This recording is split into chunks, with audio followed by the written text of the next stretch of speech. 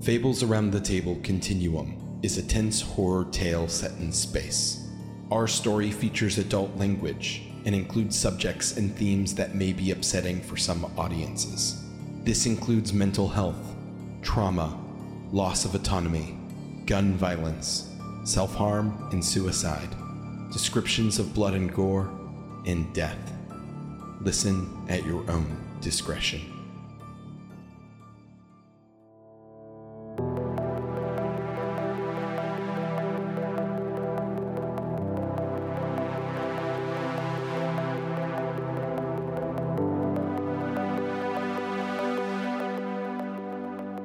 Siebold, you make your way through the confusing connection corridors of Herma Balthoff Limited's Dispatch Station 12 on Luna. You finally make your way to Maintenance Bay 042, where the ship you will be living and working for the next 5 to 6 years is docked. You pass a pressurized bulkhead into a massive inflated dome. In the center is Synergistic Management Services 108, sitting vertically on its dry dock. You see a figure in the distance standing near the base of the ship, and as you approach, you recognize your friend from Academy, Delphine, near the base of a portable lift that is set and locked into place to convey people up 50 or 60 feet to the portside airlock of the ship. Delphine, you're waiting here, and you see Siebold enter the hangar. She'll lift a hand and wave slowly with regrets. Oh man, bring it in. Oh my god. Goes in for a hug. Oh my god. You just see Delphine stiffen, but let the hug happen. She looks like she wants to enjoy it, but is thoroughly unenthused at the same time. I just want to say, B hates Siebold, but Andy loves Siebold. And Siebold is holding on to the hug and is just like, God, how long has it been? Oh, and it's like patting her back. God, not long enough. But she has a little bit of a smile on her face when she says it. She doesn't fully mean it. Sure. And Siebold releases the hug and just like, man. I mean, who would have thought, that we'd be on crew together, Who would have thought?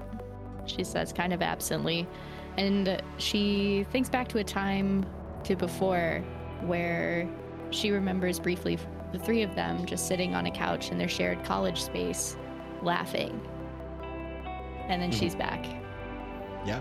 Delphine, she looks at Siebold and, you ready for the tour? You ready to meet everybody? As ready as I'll ever be. And she leads him into the ship. Yeah, you guys step on this lift that will convey you up to the portside airlock, where you'll enter on deck 6, the cargo decks. Delphine explains where they are, and then instead of going through all of the decks as they're in order, she leads him to the forward airlock instead. Mm-hmm. Where presumably I would think that Jack would be. That's where Delphine assumes he would be. The bridge, probably. Yes, The bridge to or the bridge. subsystems. Yeah, Siebold, you see inside the cargo area is mostly empty. There are some crates strapped down below on deck 9 that seem to be mostly essentials. You know the ship is currently here undergoing maintenance, but Delphine leads you up a steep switchback steps that's almost more of a ladder than stairs. Up through deck 05, where you see there are 6 stasis pods arranged radially out from the center of this deck. You continue up to deck 4, where you see the med bay, and Cameron is in there seemingly inventorying some of the medical supplies. Delphine, do you stop to introduce Cameron, or you just keep going for now? I think she'll just call out, "We'll be back," and they'll keep going. Okay, sounds good. Yep. You go up through there into deck 3, the galley, which is currently empty, and then up to deck 2 and subsystems, and you actually find Jack here. He's sitting interfacing with Ava, going over some of the ship's readouts and current status.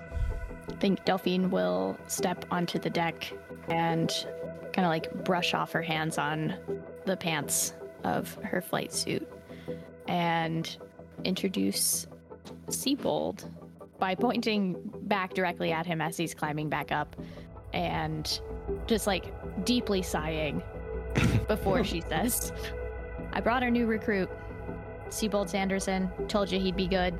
Oh, This is him. well, and Jack gets up from fiddling around with the readouts. Also brushes his hands on his jumpsuit. Walked over to where Siebold's coming up. Good to meet you, Siebold. Glad to have you around. Whew, yeah, hold on. Let me get the sweat off my hands. Do we have to climb that every time? I guess not in 0G, but all right, here you go. All right, yeah. At least you're under Moon's gravity right now, so it's not the worst, but it's still rough. We do the predator handshake. Son of a bitch. Extremely firm. Yeah. Siebold, like, squeezes your hand, like, kind of intentionally really hard to see if you will squeeze at that same strength. Yeah, I think Jack meets the squeeze and they're like, oh, yeah, good handshake. So you got lead in your pencil there. I love these Jackisms. Well, Delphine, if you want to, as you taking was it Siebold? Taking Siebold around here to check out everything? Well, we've come up the ladder. Oh, well, guess you got a whole lot more to see. Yeah, I don't know. Let me know if you need anything, I guess. There's a whole area set aside for you. I think you see Jack 1,000-yard stare for a second. We got a place for all the mechanical repairs and such. It's pretty well kept. So anyway, yeah. No, good luck. I'm gonna go finish up these readouts and then go ahead and check on the repairs. All right, sounds good. Well, nice to meet you, Jack. Right? Yeah. And Jack doffs his baseball hat, which has a. God, hang on. I'm sorry. Let me stop this. Let me pull up the list of Jack hats real quick and tell you what this one says. The company only allows a certain amount of personal items, and Jack's is 80% hats. That's true. Jack doffs his baseball cap, which just says in very plain letters, "Your planet sucks." Says, good to meet you. I'm sure I'll see you around until we both get sick of each other. He goes and claps him on the shoulder and then goes back to the readouts. Siebold kind of does this awkward, half smile where it's like,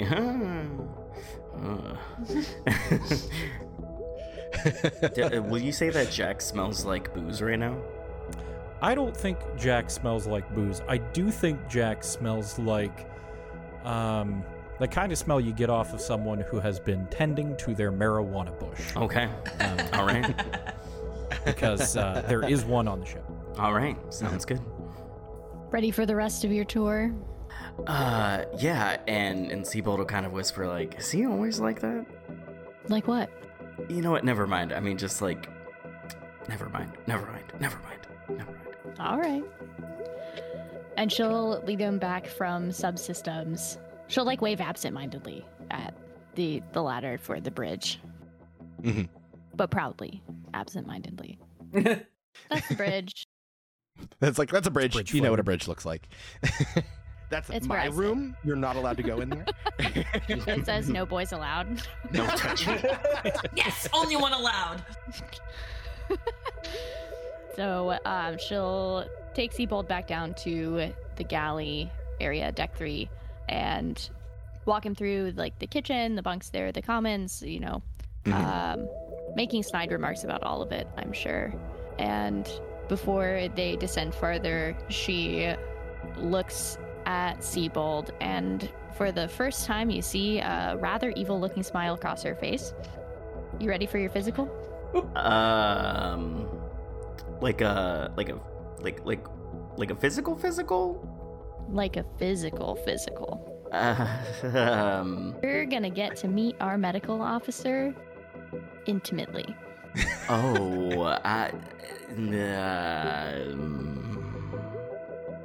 Like today? As soon as we go down the ladder. Great. Awesome. You guys descend the ladder, and you see there's a second individual in this med bay now, B. And B and Cameron are talking. There's a news broadcast playing softly in the background, but they're talking over it. You see, like, this is probably the only time this podcast has happened. B actually cracks like a big smile and like laughs and like shoves Cameron a little bit in the shoulder. Cameron is also like chuckling and laughing along too. They seem to be having like a really good time right now. Like being very playful. Cameron, I brought a new friend for you. Looks over. Oh ho ho! B's smile immediately evaporates. Seabold Sanderson. He's gonna be our newest member of the crew. Oh, okay. Hey B, I actually do need to take care of him, so let's continue this a little bit later, okay? Absolutely, you know where to find me. And she like smiles again a little at you and starts walking out, and as she walks past, she like claps a hand on Seabold's shoulder and goes, "Don't wince too much when he puts the thermometer up your ass." Why is everyone talking about this? What is happening?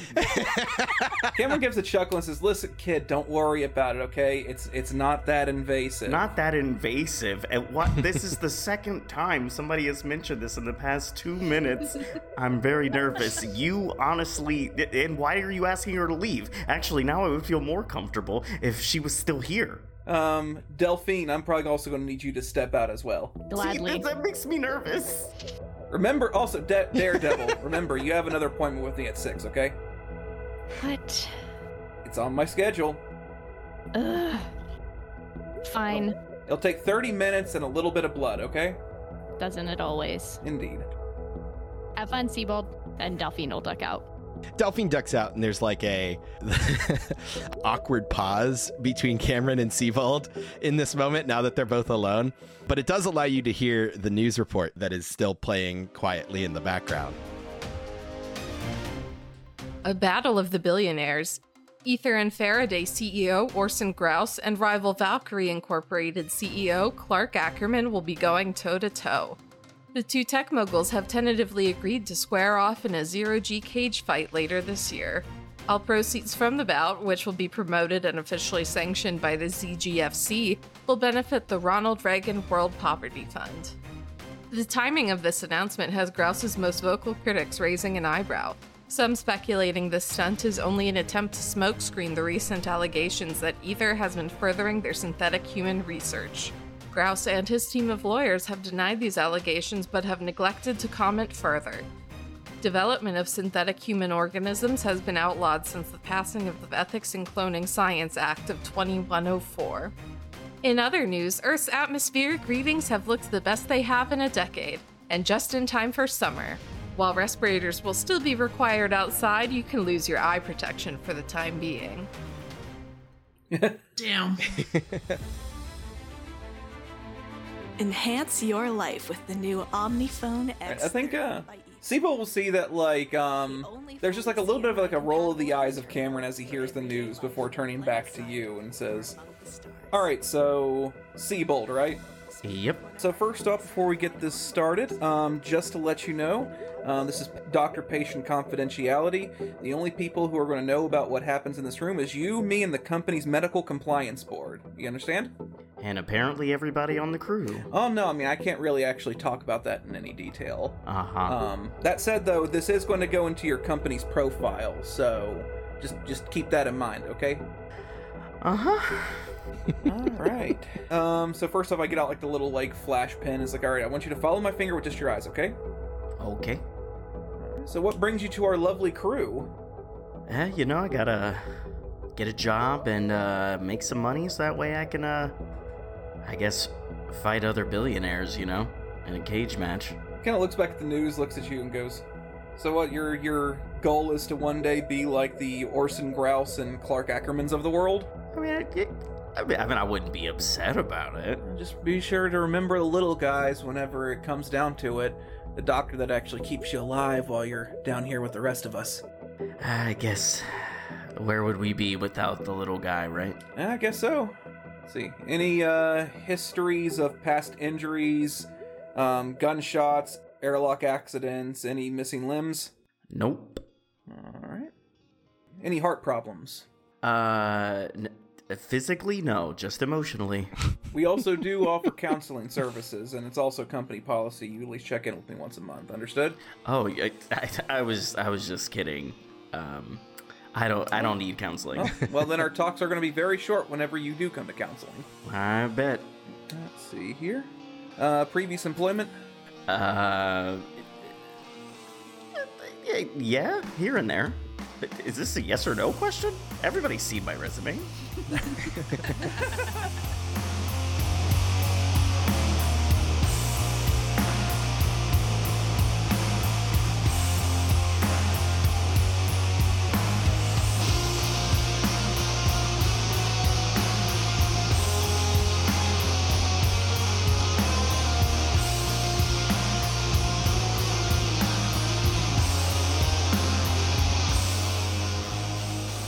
Memory desync detected. Download complete. Memory desync. Good morning, crew. It is 0214 Earth Standard Time on October 7th, 2133. At a solar orbit of positioning error. Your wake-up song is Before I Disappear by Highland Rose, 2021. B, you awaken in your stasis pod on deck 5 of the clusterfuck, having just seconds ago seen the alien creature launching itself at your face while standing in the environmental controls and life support systems, which is Module 4. And now you suddenly wake up to hear Ava's voice announce the same date and time as usual, and your wake-up song is Before I Disappear by Highland Rose. Okay. Jack and Siebold, you guys also awaken. You had a pretty good loop. You got some clearances. B did a bunch of damage to the monster. You made a bunch of progress. You're probably feeling pretty good. Hell yeah. I think when B gets out of the stasis pod, like she's immediately gonna like look at the others coming out and be like, "Did you see that? You didn't see that? Did you? I blew off 6 tentacles. We can fight back." As Jack opens the hatch of the thing and wipes off the slime and looks over, he's like, "Yeah, it was a pretty goddamn good run, I gotta say. Pretty fucking gnarly, as they said in the old days." Siebold definitely makes a face as Jack says that. Pretty fucking gnarly, I guess. I don't know. What do you think, Delphine? And Siebold kind of just instinctively turns to look at Delphine's pod. Delphine has not gotten out of her pod, Well, that's nothing new. which is nothing new. However, upon glancing at her pod, you see that her eyes are still closed and she seems to be seizing. Jack looks at the other two. Does anyone here know anything about medical things? Because I don't. As Jack is saying this, Siebold is not thinking and immediately trying to open the pod to perform emergency medical assistance. Yeah, the pod is sealed shut, and as you get closer, you can hear muffled inside the pod, in addition to the music, the same thing you heard when you woke up. Memory desync detected. Downlink complete. But then it repeats. Memory desync detected. Downlink complete. Memory desync detected. Downlink complete. Memory desync detected. And she seems to be kind of twitching. You can see her eyes are moving rapidly under her lids. Oh, no. Siebold, you read the manual on the current stasis pod upgrade. All of them were left with you. You remember reading that this can sometimes happen, where the memory sync can enter a feedback loop and will cause like the memories to recursively downlink. Some error in the process is causing it to still be desynced after the process, so it just runs it again and again and again. You know how to fix this problem, but it's gonna take like 3 hours to do. And pulling Delphine out in the middle of this process could permanently damage her brain. I think B is behind Siebold now, and being her usual bitchy self, she's like, "What are you waiting for? Get her out of there!" I literally can't do that. If we do, it'll kill her. It hasn't synced. You hear that? Oh, memory. It's basically, I can't do that. It'll make her brain pop, essentially. I don't know. What language do you need to hear it in?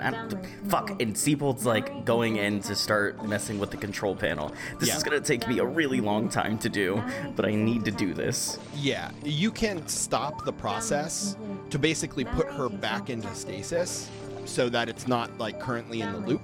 But anytime you try to wake her up, the same thing is going to happen until you fix the problem. Okay. Yeah, Siebold's just like trying to stabilize and get things to just stasis point. Yeah. I think for the first time, like we've seen Jack upset, I guess.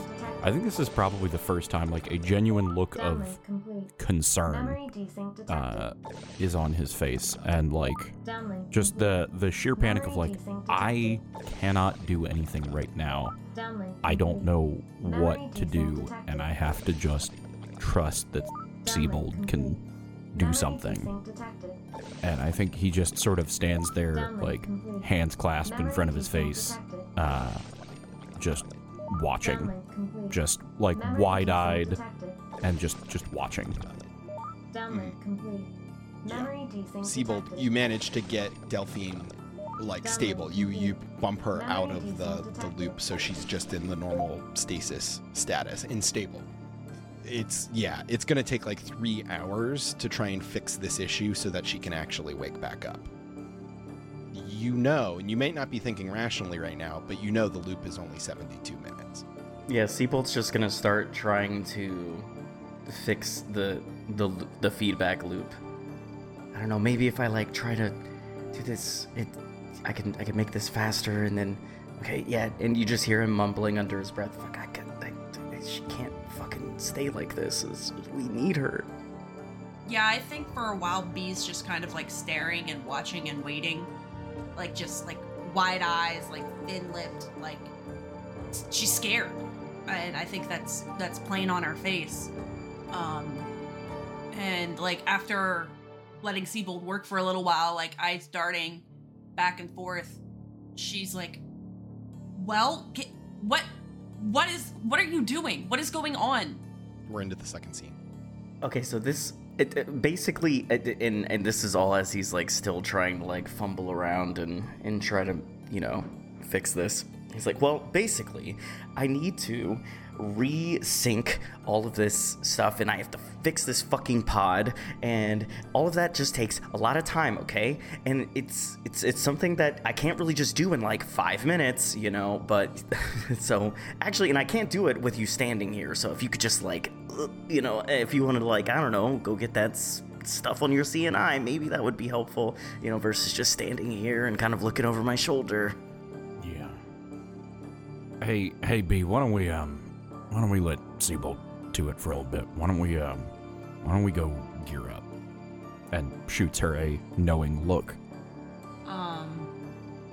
When Siebold snaps back at her again, like Jack, you can see like her like hands just like curl into fists, and she looks like she's like about to say something, but then you speak up, and then she looks at you, and like fear has turned to anger, and like she just wordlessly like starts walking towards you. Floating, it's still 0G. Right, shit. God damn it, I forget Say it every fucking time, Nicholas. Every time. Hey, B, why don't we pop on down to deck 10 real quick and go ahead and see how many of them combat shotguns we got lying around. She's not gonna say anything. She's just gonna nod and follow. All right. After we get out of earshot, reasonable earshot, I guess, Jack's just gonna like put a hand on her shoulder, say, she's shaking. Yeah. All right.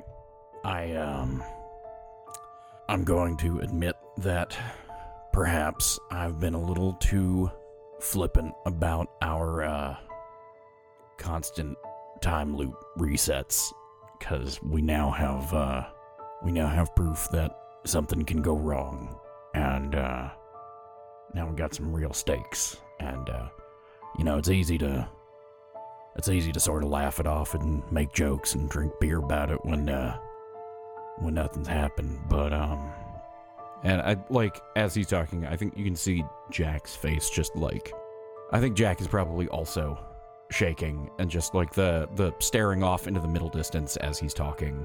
Not doing so great. We gotta get out of here so we can get her back, because we can't do it now. It sounds like Siebold's gonna need a lot of time, and unless there's some kind of weird time fuckery, in which case where he can save the progress he makes to what I don't know. We've done enough weird time bullshit. I don't trust it anymore, and I think you were right, and maybe I shouldn't have from the first place. And I'm sorry, but I think what we need to do is make sure that we take advantage of the time that we've got left. Because, as you have told me many times, we don't know how many of these we get. So, I think the best thing we can do is my favorite activity, which is compartmentalizing it, shoving it way down, and just not thinking about it and trying to get shit done. You with me on that? She just kind of silently stares while you say this, like she's shooting you daggers, particularly when you start hedging towards the fact that you might have fucked up when you shot yourself. But she's quiet for a beat, and then her face kind of contorts, and she turns away real fast and wipes at her face real fast and just goes, "Fine, compartmentalizing." There you go. Again, just shoving it way down. And I think Jack sort of starts getting into the easy routine of making jokes about it, but then stops himself and looks back. And I also don't think he's taking his hand off Beta's shoulder. And he's just this, God, this fucking sucks. This sucks so bad. But we're gonna get through it, because we have to. Oh, God, fucking team leading training. God, that shit gets in deep. He wipes his face. He pats her on the shoulder. He's like, "All right, let's, I realize I don't actually come down here with you. Let's get whatever you need and then get on back up."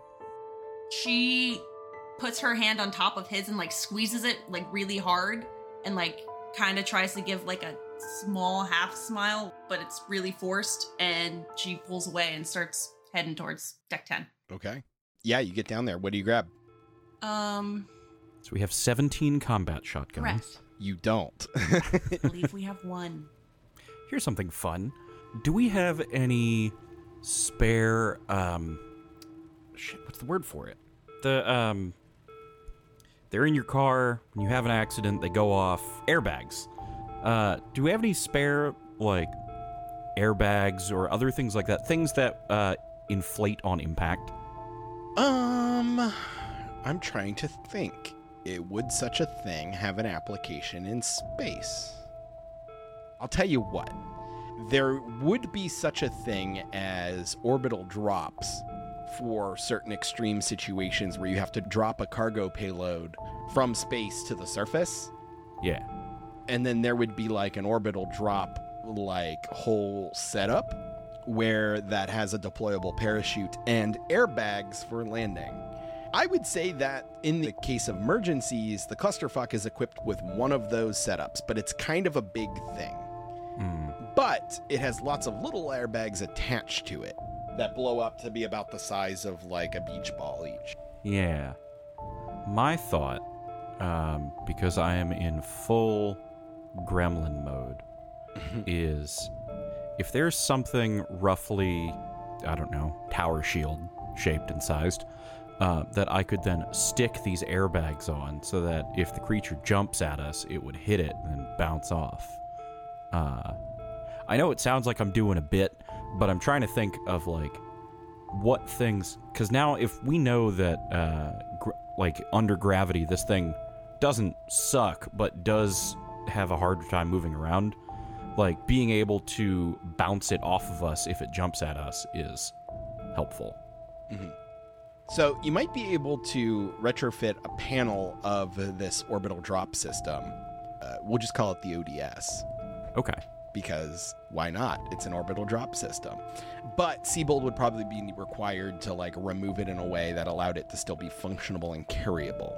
All right. Well, that's not a thing. I do remember the emergency beacon worked really well. If we have any spare emergency beacons down here, I'm not so crazy as I would take all of them, because there's a chance that we will get out and then we might need one, and then past Jack will have doomed us in the future. So if we have any other emergency beacons, I will take all but one of them. I'm going to say that there was only... So you have the one that you carry on you just in case. Yeah. But I'll say you have 3 in storage. Okay. I will take 2. That way each of us has got one. We can just throw them to distract the thing as needed. I'm trying to think of like all the things we've done in the past that have actually worked. The defibrillator worked, but that would be up in Med Bay. Right. Which would probably be an additional scene to grab. Right. Let's see. Yeah, got the combat shotgun, got the emergency beacon. Yeah. The weapons that we have available are 3 revolvers, 3 flare guns, 1 combat shotgun, ammo for all of them, 2 stun batons, and a trank pistol. And the trank pistol did not do us much good when I shot it at the creature. Or at the gynoid. Right, because I tried shooting her first, didn't I? Yeah. Yeah. So I was hoping, I brought that on almost every loop, hoping that would buy us time to get away from it. But that doesn't seem to be the case. Now, last loop, I had the thought and gave Seabold the weld gun and something else. It's somewhere else in the notes. There's the foam and the welding gun. Yeah, it's a welder and a foam gun. Welder and a foam gun, yeah. And I was thinking we could seal the doors behind us. Yeah. If we needed to block it from us. That's maybe not foolproof, but we've seen it slide under the doors. Yeah. So that was my thought there. Sure. But we never got to enact that because we were just trying to collect the fobs, and I just shot it with a gun. Given the time that we've taken on this loop, since we're not going to have a full one, we may want to prioritize doing whatever we can as fast as we can, and maybe having defensive measures, so that the next time around we can just hit it full force. Defensive, huh? And that's when she'll go and she'll grab those 2 again, but she'll carry them because she doesn't have Seabold to hoist them off, and she'll grab the combat shotgun. And revolvers don't do much. We haven't tried the flare gun. No, we haven't tried the flare gun. And we haven't tried the stun baton. That baton. might do something. Yeah, well, the stun baton, yeah, we should definitely have the stun batons, because that's got electricity going on with it. Jack has his revolver, but isn't great with it, and having additional revolvers would be funny, but also not. You know what? I will say, I think he will take one more revolver so he can dual wield. If we're going in full Doom mode, he'll grab one other one and some ammo for it, just so he's got the 2. All right, and then I've got the shotgun, the 2 stun batons, the welder, the foam gun. God, can I carry any more? I mean, you just fucking attach them all yourself. Carabiners, we're in space right now. Yeah. True. And a flare gun just for funsies. All right. Seabold, you have been left alone with Delphine's pod. Yeah, I think as Seabold's working on it, he's just talking under his breath. Fuck, I mean, oh God, what am I gonna do? It can't be like this. Fuck. And you see Seabold's actually tearing up a little bit. Fuck. Sick and tired of this fucking shit. Jack and B, you guys get back up to deck 5. Seabold is still working away. And as you guys enter, that's when the entire ship shakes, marking the beginning of scene 4. All right. Well, why don't we, since we're starting so late in this one anyway, why don't we use this as an opportunity to learn something? Why don't we see what's over in Module 9, huh? Module 9 is the other one we can dock at. Yeah, and it's also the one right by the power systems, which just blew up. So, I don't know if we can actually dock at it, but, flying over there would be cool to see, just in case. Now, as a reminder, you don't know what clearance you need because you've never been over there. Right. Oh, that's true. You know what? That is actually a fair point, and we do know that we have the clearance we need to get into the module 2, into the admin hab module. Mm-hmm. Yeah, that's probably smart. We should go to the known first, I guess. Another thought I had, so I feel like you brought up a good point of like, let's learn something because we're starting so late. Because there was also an Isaac terminal in Module 7 that I didn't get. If we're trying to check out things we don't usually have time to check out. That's true. I mean, we true. don't have to go for that. I'm just spitballing here, throwing spaghetti at the wall, you know? Yeah. Come to think of it, have we been in Module 8? B tried to get into Module 8. It's depressurized. Yes. And we can bypass it with orange clearance, but we would need spacesuits. Right. Which we have. And you've seen Module 8 from the exterior, and it's like pretty open. It kind of got unzipped. And it's not just depressurized, it's like full hull breach. Interesting. Okay.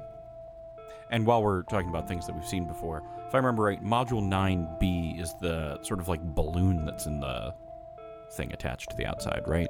Correct. Okay. Okay. Well, I think we can grab the thing in Module 7 next time. We could literally just go ahead and do the stuff over in Module 3, Module 2, whatever. The next loop, we can enter through Module 6, we can go left, we can go through Module 7, we can grab the Isaac terminal, we can go use the orange clearance to override the access to Module 8, we can go through there, and then go on to Module 9 that way, coming up the side, as opposed to docking there, because that way we can catch everything that we can learn everything that we can on the way, and then the loop after that, we can just start over at Module 9. yeah, because it's going to take so much time to go through these modules one by one to go the long way around. Yeah. 8 seems like a risk, but, I mean, stakes are high. And I can confirm we can survive in the cold darkness of space in one of those light suits without putting on the whole thing. Yep. Not advisable for long periods of time, but it'll get the trick done. Yeah. So yeah, okay. So then in that case for this one we're gonna go ahead and move us over to Module 3. B looks at Jack, looks at Seabold, and then looks back at Jack and says a bit quietly, "You flying then?" Yeah, I guess yeah, I can still do that. Yep. And Jack heads on down. Okay. Moving the ship I'll include as part of this scene. So you'll arrive at Module 3 for Scene 5, but you have the clearance, so you can get all the way to Module 2 in Scene 5. Cool. Yeah, Jack, you undock the ship and move it over, and you're not as adept at it as Delphine. It's been a while. Yeah, but you did fill this role before you brought Delphine on as a dedicated pilot. You're serviceable at it, and you're able to dock at Module 3. As the ship docks and like Jack and B are like moving towards the door, B's gonna stop and look at Seabold with much less anger now and go, "You coming, kid?" No, you go ahead. Okay. That's all she's gonna say. She's gonna start heading out. Jack and B, you enter in the Module 3, the multipurpose logistic module. You see it's basically a warehouse. You see the exo loader sitting there, the tools chests and stuff, and you're able to go up a deck and through PMA 3-2, which recognizes Jack's orange clearance. Right. And opens. On the inside of the PMA reads Module 02 AHAB, which you know stands for Admin Habitation Module. Excellent. Jack just shoots a quick look over at B. All right. Nothing to it but to do it. B nods, readies the shotgun in her hands just in case, and leads the way. Okay. Yeah, so the door opens. The lighting is different. It's almost like that kind of stark contrast of like constantly being under kind of harsh, cool lights, and then you walk into a room that's all lit with warm lights. And you enter into a corridor. Kind of a few steps in front of you, you see that there is another set of doors that accesses a staircase, and the walls are all made out of like a heavy, like transparent, like plexiglass. And you see that the hallway wraps around the one side of this module with the glass walls that look down and up into the module itself that spans several decks. Below, you see verdant green and shimmering blue, as it seems that the deck below you, Deck 020, is the natatorium, which is a endless swimming pool, which has the conveyor belt current, so you can swim forever. The water is hovering in a giant globulous orb kind of in the middle of the atrium. Right. That tracks. And you can actually see that the far wall is entirely an LED screen, projecting what looks like the view from like a Caribbean resort out over the Gulf of Mexico with like the sun just shimmering on the water. The ground looks like cobblestone, and there's all kinds of tropical plants that are lining the walls and corners down here. And you see Chase Lounge like beach chairs along the one side of the swimming pool below. The main corridor that you're on that kind of connects to both ends, the entrance and exit to this module, seems pretty austere, but you can kind of see on the deck above, again, behind these doors and staircases that, as you approach, shimmer with red clearance. You can see above, which is labeled Deck 022, is the terrace, and you can see that there is several massage stations. It looks like there's like a full barber shop up there. It looks like there is a whole gourmet cafeteria and a whole entertainment space. And even further above, at the very top deck, you can see all the way up through this atrium, there is rows of suites, curtains on the opening glass, and you can make out huge plush king beds and stuff in there, and everything is decorated very opulently. Very different from the utility of the entire rest of the station.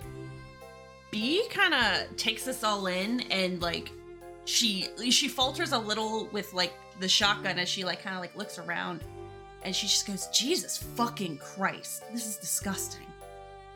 You said that this is all blocked by red clearance, right? Yeah, so the corridor that you're in goes straight through the entire module and out the other side, but to access the natatorium below or the terrace and suites above, you have to access one of two staircases that require red clearance to go up or down. Gotcha. Halfway down the corridor, there is a bulkhead to your right, which you know from the map is PMA-2B? PMA-2B to the escape pods. Why don't we go check out those escape pods real quick, just to see if anybody made it out. And you do actually see an Isaac terminal on the wall not far from where you're at on this end. Oh, all right. Jack will go to the Isaac terminal. Oh, hello, Isaac. Please give me plot coupon. Thank you. Certainly. There's an audio file here. Would you like me to play it? That would be delightful. Thank you. Conclusive findings continue to be hard to pin down, unfortunately. But we are dealing with the fundamental forces that govern the universe. I am confident the outlined experiments in my report will allow us to measure the potential correlations between our inputs to object T1322 and fluctuations on TN1343's lens steering precession. A positive correlation would mean it is potentially possible to... Yes, I think we understand. Thank you, Dr. Schreiber. This meeting is already running long, and we still have a lot to go over. If it's in your report, I'm sure someone will read it. No guarantee they'll understand it, though. All right, next on the agenda, bio. Dr. Volokova, the board is quite intrigued by your most recent report. Your little pet has been causing quite the stir. Thank you, Mr. Delacroix. Now that one of the specimens has awakened, we have been able to learn much more than previously possible by simply observing its dormant state. As regretful and tragic as last week's incident was, it did serve to teach us that the creature's bioelectrical discharges seem to be capable of hijacking the nervous system of another creature. This may be a primary defensive or predatory tactic. Yes, our sympathies go out to Mr. Klein's family. But anyway, the board believes this development has a lot of potential. It may even serve as our answer to the synthetic human research Ether is rumored to be doing. Is there anything in particular you need to continue your research? Well, as I said in the rest of the report, I would like to acquire a collection of test animals, preferably mammals, to further test this behavior. Well, given that we're way the fuck out here in the Kuiper Belt, test animals might be a little difficult to come by, even cloned ones. But I'm sure we can come to some alternate arrangement that will suffice. All right. In fact, the board has voted to make adjustments to the R&D budget. Moving forward, we're promoting the biology arm of our operations to highest priority, so rest assured, we will do our best to get you anything you need. Thank you, that is very exciting to hear. With all due respect, sir, cracking faster than light travel has been this station's priority since its inception. Diverting funds from the physics department would severely impede that goal. Dr. Schreiber, the physics department hasn't delivered a single worthwhile breakthrough since the Quantum Link project a fucking decade ago. And that project hasn't really been moving the needle too much for us anyway. It's so fucking expensive and complicated to set up. But I appreciate Dr. Chandras and your efforts over there, but if you don't start bringing something meaningful to the table, a personnel change might be the paradigm shift that we need, if you understand my meaning. You want me to do more with less. Understood. Well, who would have known that the the secret bad guy this whole time was corporate greed? Yeah, big fucking surprise. I mean, look at this, Jack. Red clearance to get to beds. They have stasis pods. They don't have beds otherwise. Yeah. You know, something caught me a little bit by surprise in there. I'm talking about the artificial human. If Ether was working on artificial humans, then I think our friend in the mystery vessel must be from Ether. I will point out, in the initial audio logs on Cameron's hand terminal, Ira did mention that there were spies from Ether on board. And that's who Valkyrie was looking for, not for him. Interesting. That's right. I do remember that now that you say that. Well, They've got their own... tuck that away for later, I suppose. They've got their own fucking messed up web of lies and deceit and spies. I could give a shit, honestly, about either of them. I mean, yeah, at this point, I don't know. I guess it's just good to log it away for later so that inevitably when we escape this place and go take it to some kind of news corporation, then it immediately get assassinated by a company drone or something. Yeah, I'm looking forward to it. Yeah. So how about those escape pods? Let's go. All right. So you go about halfway through the module, and you open PMA-2B, and you are met with a pile of bodies. Holy shit. Yeah, there's probably about 12 bodies in here floating, and you can make out the other side of the PMA is shut, and there's a circular like window looking into the escape pod array, and you can see movement on the other side of that window. Oh, okay. Yeah, Jack will nudge B and point to the movement. Why don't you go check that out real quick? I'm gonna see if I can grab us one of them red key cards if any of these fuckers have it. B nods and whispers, "Wish me luck," and goes to the window. Now this is basically an airlock, like all the PMAs, so it's like kind of 3 or 4 meters in each direction. And B, you kind of have to push your way through the bodies which are drifting. And almost all of them seem to be in the kind of crew jumpsuit of like the Roughnecks. Like none of them seem like they're admin or even middle management here on the station. And Jack, as you start searching around, you only can find green security fobs. Mm-hmm. B, you get to the window and you see that through the window, it's kind of a semicircular room with 4 pod entrances kind of spaced equally around the outside.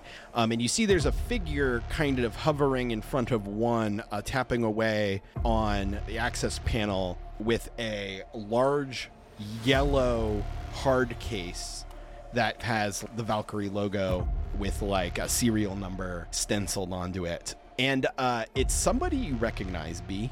Oh no. You've only met him like probably twice in person. This is Gavin Price. Oh no. Do I have the clearance to get through this door? No. Damn it. It looks like it requires red clearance to open the door. Well, B is gonna see him and just shout, "You motherfucker!" and start, like, trying to, like, slam against the glass to break it. Yeah. To, like, get at him. Yeah. You shout, and he doesn't react to the shout, but when you bang on the window and on the door, he glances, and he kind of cocks an eyebrow, and he floats over. And he reaches over and touches a console off the side, and you hear his voice come over an intercom.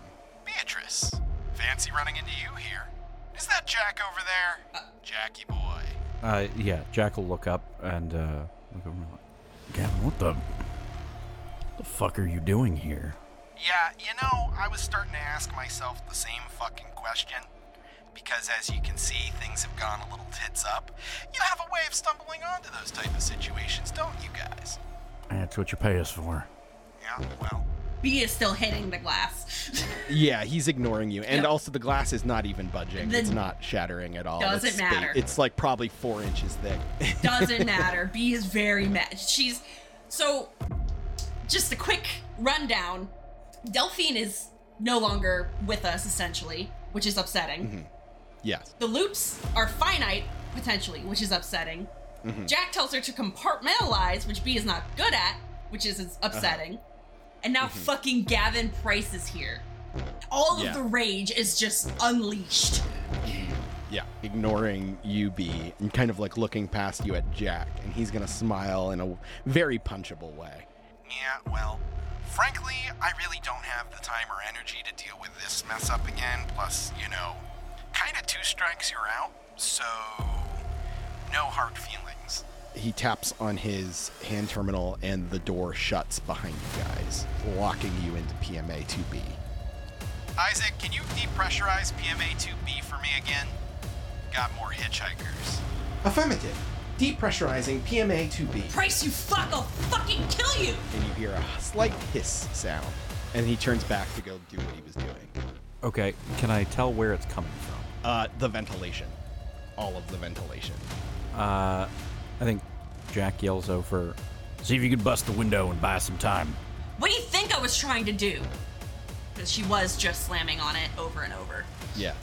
I will grab the foam gun from B's kit. Yeah. And I'm going to start trying to foam over the vents. Okay. Go ahead and make a speed check for me. Oh, man, you're going to make me fucking roll dice about this shit? Yes! It's like it's a role-playing game. Yeah. Nicholas, we've been playing a role. I don't want to roll a role. All right. Fucking speed. All right. I'll let you use jury rigging if you have it. Yeah, I sure don't. Would you let me use 0G if I had it? But you don't. Yeah, funny that. Point okay. is moot. We got like a 50-50. My speed's 49. Okay. Let's see what we got. That was 39. So Hell yeah! Yeah. All right. Yeah, you've sealed off like one of the 6 vents. I'm gonna keep doing it. B, what are you doing? Anything? It's already getting a little hard to breathe. I'm trying to think of anything useful I can do. And if B would be in a head state to even do it. Would I be able to use the welder in any way? You could try cutting through the door, but that's not a fast process for like a full like airlock door.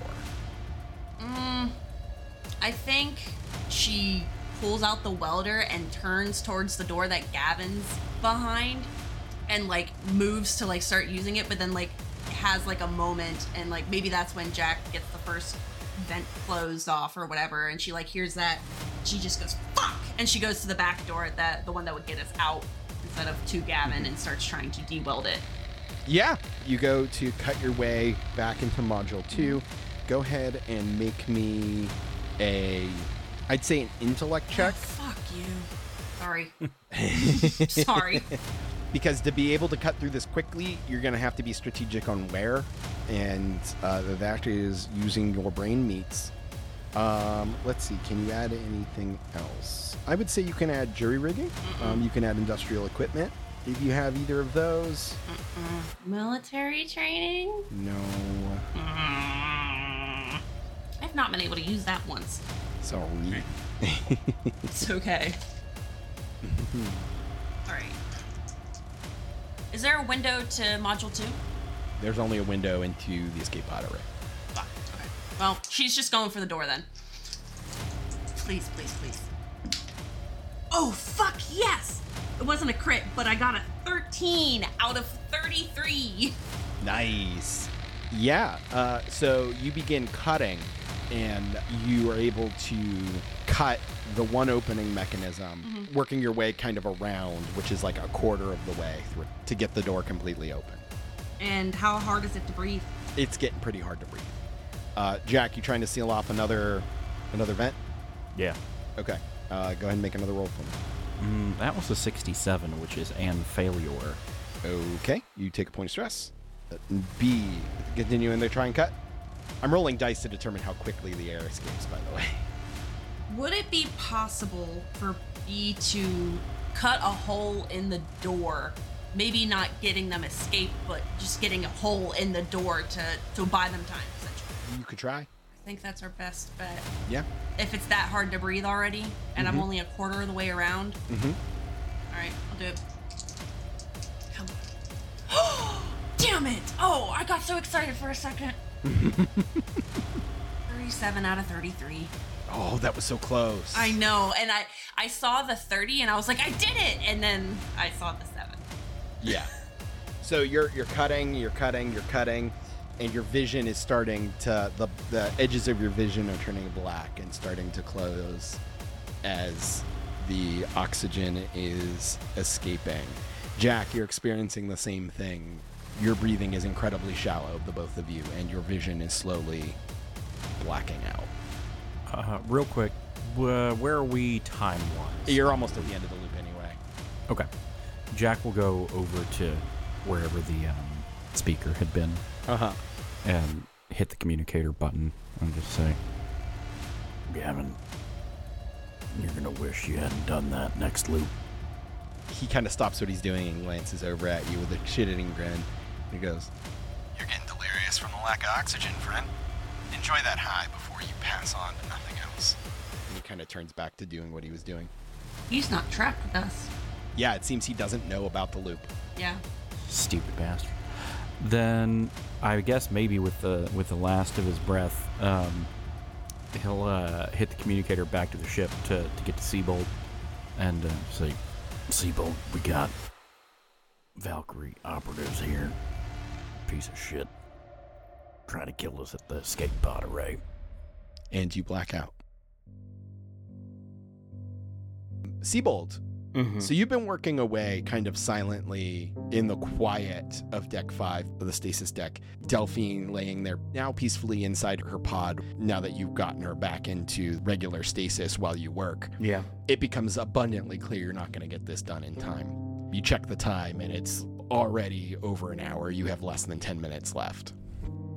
At this time, I think Seabold's just like, fuck, and like slams the control panel. And I think Seabold's actually going to try and...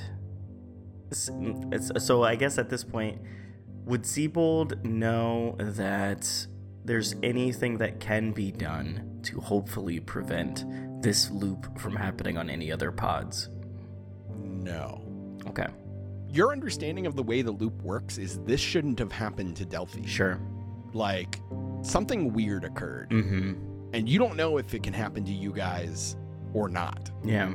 I think Seabold at that point just kind of goes, well, I mean, fuck, I guess there's nothing I can do for you. While kind of looking at Delphine, knowing that she can't see him. Kind of wipes like a glob of tears off of his eye and kind of just like flicks it off in the distance. Fuck, I guess we'll just have to get out of this loop and hope that we can fix this whole thing. I don't know. Shit doesn't make any sense. And that's when Jack's message comes through. Seabold, we got Valkyrie operatives here. Piece of shit. Trying to kill us at the escape pod array. His voice sounds strained and weak. Sepal doesn't really respond, but just kind of looks down, I think, kind of defeated. And that's when you begin to hear the opening to Before I Disappear by Highland Rose. 2021. It's my favorite song. You listen to it every day. Yeah, I put it on every single day. You just sit there and listening to the song, looking at Delphine in her stasis pod. And then you wake up in your own all over again.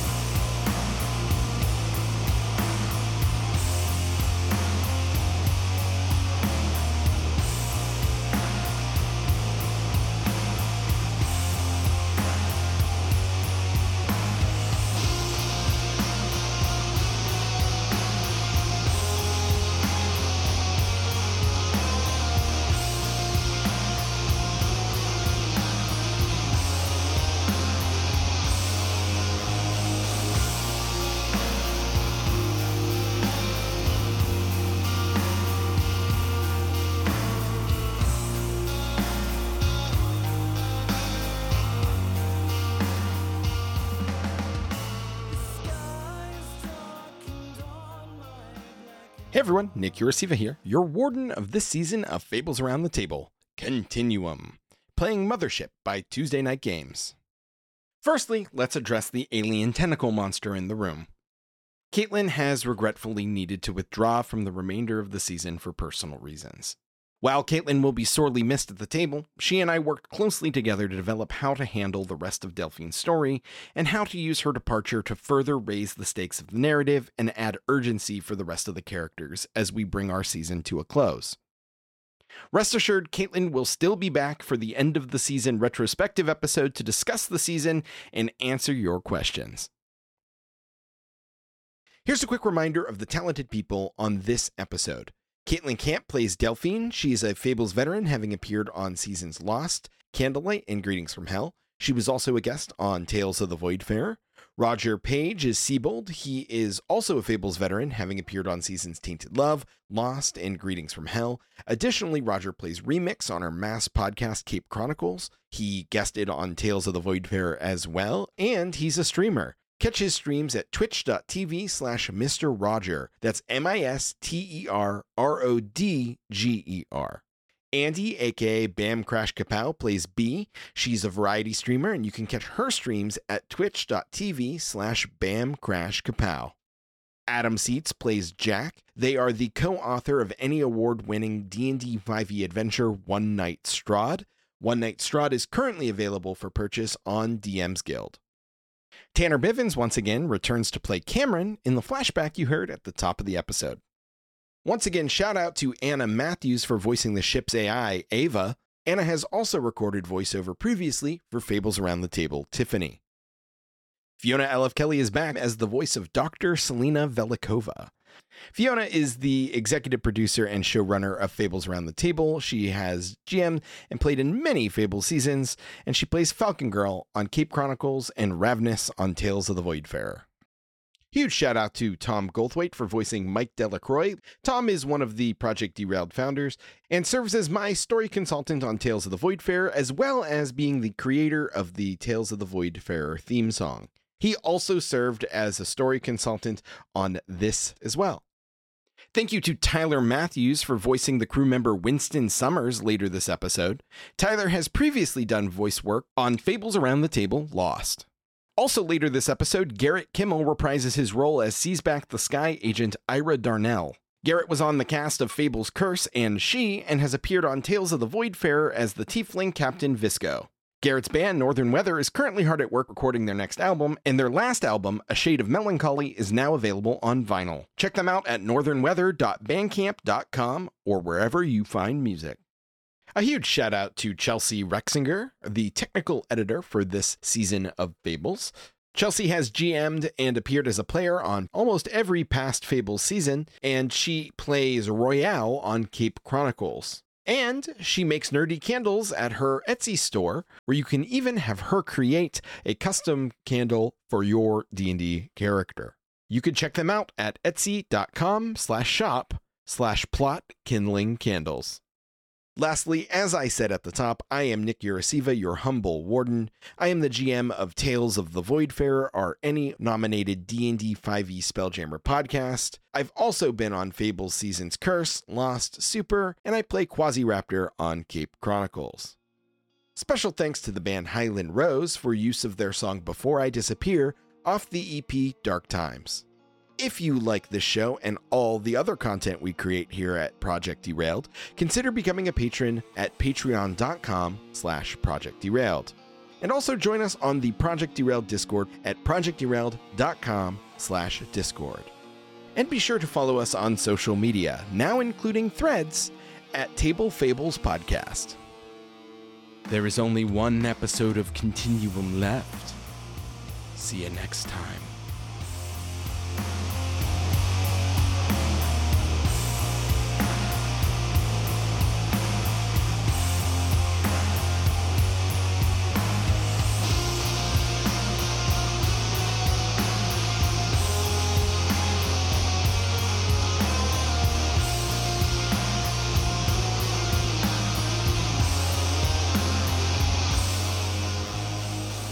Memory desync detected.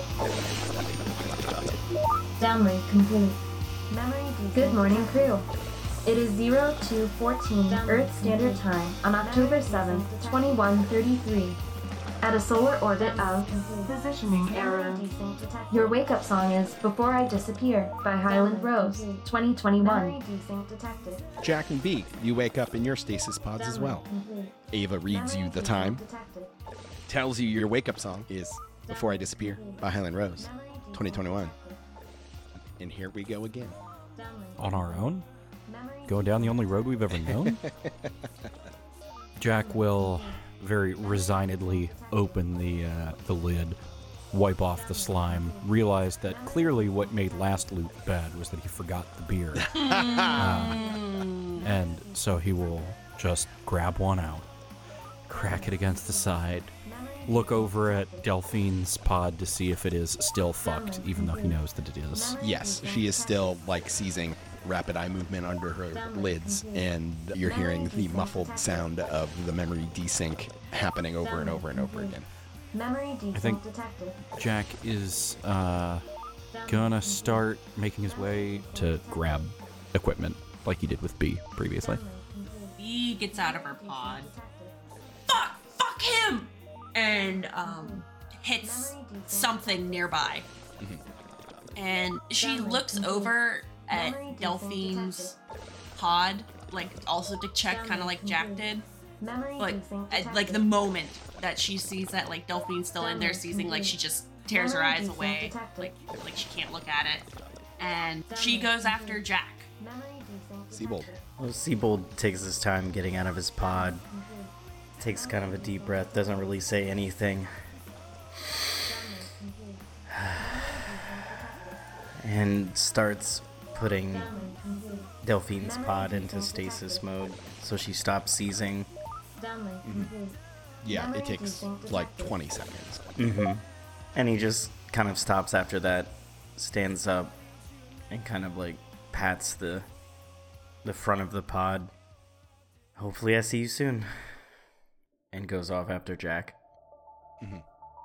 Siebold and B, you follow Jack. B hasn't noticed Siebold because she's laser locked on Jack. I'm going to fucking kill him. I'm going after him. I'm going to kill him. We have to get to him. All right, but hang on, because if we just go right back there, he's just gonna fucking depressurize it again. There's no point. There has to be some way. I can't. No. Don't. Never you worry. No, we can go after him. But I think we need to find one of them red key cards first, so we can go have the same override access he's got. Motherfucker. A thought occurs. Jack's gonna call Gavin, or try to anyway. I don't know how space communication works. I think under normal circumstances it would relay through a comm hub. So even though you and Gavin are on the same station, calling just over your hand terminal like you normally would still not work. Okay, that's what I wanted to check to see if it routed through the OmniNet or whatever. Just because that would have been really funny. If you had a way to communicate through the station systems, then it would work. Interesting. Because the station, like, it's like the local network versus, internet versus intranet. Yeah. If only there was some sort of computer terminal network that was in most of the major rooms inside the space station. If only. Well, I'll get away for later. Jack will look over at B and say, hey, you want to pack up some of those shotguns, though? By which I mean the shotgun. What else am I grabbing? I wouldn't mind a spare revolver again, just in case. I think the foam gun was a good idea. How big are the, not the EVA suits, but the smaller suit for outside work? Like the flight suits. Yeah, they're not too terribly big. They're pretty slim fitting. Okay. The helmet is bulky, but it's not much bigger than like a motorcycle helmet. Okay. If you wouldn't mind grabbing one of those flight suits for each of us, we'll just go ahead and get into them so that we can go through the depressurized module without, doing what we just did. I know we want the 2 extra emergency beacons so I can make sure everybody's got one. I thought it was 3. Well, I have one, and there's 3 on the ship, and I want to make sure the ship still has one just in case. And Seabold is on your guys' heels, you notice after like a minute or so. Excellent. Here's a question. Does our standard battle dress fit under or over the flight suit, or is it a one or the other kind of deal? It's a one or the other sort of deal. Oh, of course it is. Okay. Jack looks over at B and is like, well, I think we might need to go in a little lighter than usual, but on the other hand, I mean, if we're gonna get got, I guess we're just gonna get got. Put it in your backpack, maybe. But Jack will strip off his normal stuff and start putting on a flight suit. All right. B, you're grabbing your weapons. You grabbing a flight suit as well? Yes. They're IVA suits as opposed to EVA suits. Unless you want to grab an EVA suit and a full vac suit. Stick with IVA. You're gonna have more maneuverability in it. Mm-hmm. IVA suit, shotgun, foam gun. Jack grabbed the beacons and the revolver. Yeah, I'll pass them out to you guys. Yeah. Seabold, you get down here to the deck and Jack hands you an emergency beacon. I'll grab the welder too. Mm-hmm. Yeah. Jack look over at Seabold. Hey, Seabold, where's that big fucking harpoon gun you keep carrying around? The rigging gun. Shouldn't it be in this room? Yep. I think Jack has no object permanence. Mood. Seabold will just be like, it's right here. And he'll just kind of grab it and hold it up and want me to take it? Yeah, I think bringing that along just in case, especially if we're gonna go out into a depressurized module where we might have situations where we might not be able to control if we're exposed to the deep vastness of space. Having a gun that can launch into the bulkhead and bring you back is maybe a good idea. That makes sense to me. Oh wait, is that what happened like just now? No, actually, yeah, let me fill you in. Again? For you? No, the motherfuckers. Yeah, B shoots him a really dirty look. Yeah, god damn. Would Seabold have met Gavin? Probably not. Okay. Seabold, you know how me and B hate Valkyrie, right? Uh-huh. One of the reasons why we hate Valkyrie is because this dumb motherfucker named Gavin Price, who is the guy who owns the debt on B's arm, he's responsible for hushing us up about an incident that happened a long time ago. He's a big piece of shit is what he is. And I thought for just a hot and spicy second that maybe he might have been, I don't know, interested in working in the great spirit of camaraderie or something, trying to get off this fucking rock. But no, he just he did what all corporate assholes do and saw people from the working class trying to make sure they don't die, and he killed us instead. So anyway, yeah, he's a piece of shit. And then Jack describes what he looks like. If you see that guy, which probably won't unless we go around to the escape pod area, but if you see that guy, just punch him right in the dick. Can do. We'll give him one of these right in the dick and kind of lifts up the grappling gun. Fuck yeah. Perfect. All right. All right, we all suited up and equipped. We've done our Guy Ritchie equip sequence. And you didn't waste any time either, so I'm considering all of that scene 1. So you're in scene 2 now, having geared up and ready to enter the station. Cool. We do that. Cool. Yeah, you enter into ADC 6B, see the corpse of Ira floating there, and then continue into the crew commons module to see the bunch of CorpSec bodies floating around in there and the massive cupola window that views the black hole. Yeah. And you go up a deck and head to the left to Module 7, the C-Hab. Entering into there, you see a long, basically single-room module. The deck that you enter on slopes down in stairs to a lower deck in the middle, and you can see rows and rows of stasis pods to either side, and then the stairs go back up to the same level deck on the other side to exit into PMA-87. And there's lockers that line the walls to either side on the deck that you're in. And then you see that there is ladders that go up to like a hygiene area and storage further above. It seems that this is where the crew gets basically put into hibernation when they're off duty and then has everything they need to gear up and clean up before and after. Wipe off the cryo slime, as Jack likes to say. And at the bottom of the steps in the middle of the module, you see an Isaac terminal. All right, let's hit that thing. And I think we have some folks who have some things that other folks don't have. Probably be a good idea to see if we can shore that up so everybody's got everything. Yep. I'm on board.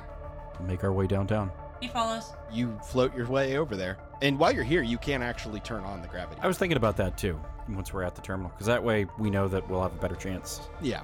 You could do all the things you want to do on this Isaac terminal in this scene. Cool. Then let's do it. That sounds like a good use of a scene.